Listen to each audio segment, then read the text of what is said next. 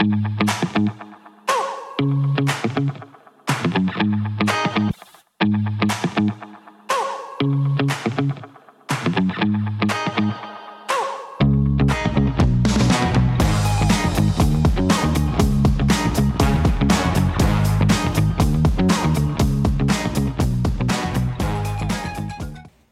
I am Tony Silvera, and I welcome you to my evening devotional.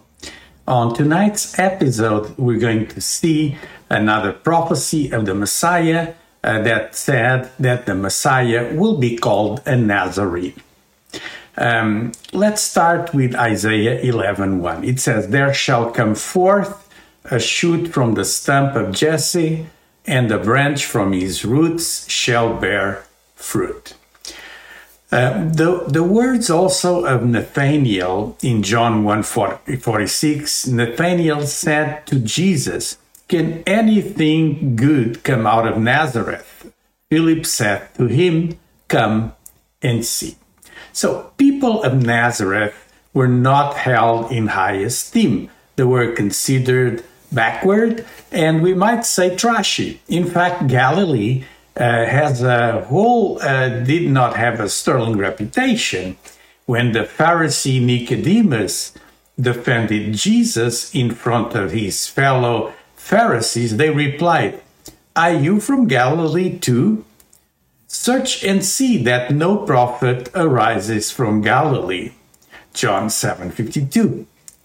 Also in Matthew 2:23, it says, "And he went and lived in a city called Nazareth."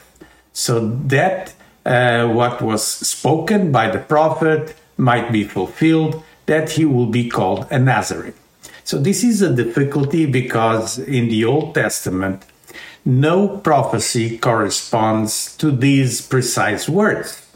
The paraphrase is based on Jesus' boyhood home, Nazareth, and the similar sounding Hebrew word, netzer, which is translated as sprout, shoot, or branch. So what does Nazarene means? Nazarene refers to the branch probably in Isaiah 11:1. The Hebrew word for branch in Isaiah 11:1, it's also netzer. And since Hebrew was written only with consonants, this will have appear as NZR, which are the same consonants found in Nazarene. So Nazarene refers probably to a person who is despised. In the first century, Nazareth was a small town with a very negative reputation.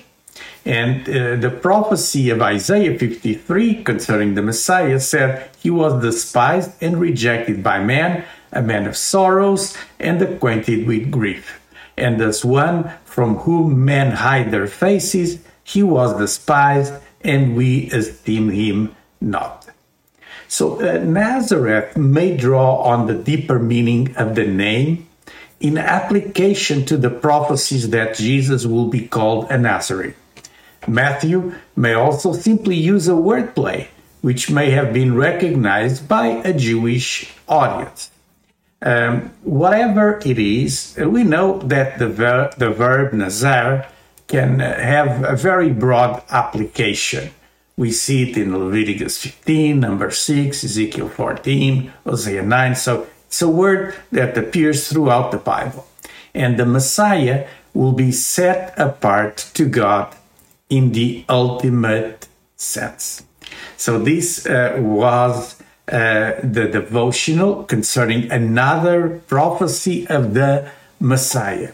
Above just knowledge, I would like you to have a personal encounter with Jesus Christ. That's what really matters. Let me tell you, he comes from a place that is despised, a place that is set apart. It's not well considered, and he came from there, a place of bad reputation.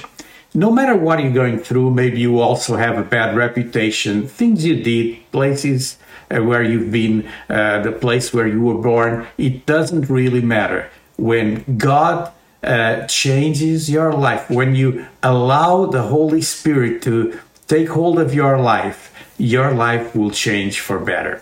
We have a Messiah that will identify with you. Doesn't matter what. Doesn't matter how bad you've been, how sinful.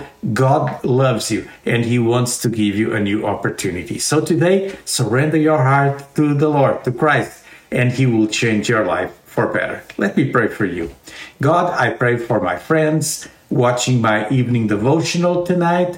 I pray, God, that they will have a personal encounter with Jesus Christ, that tonight will be the night of their transformation, a total transformation.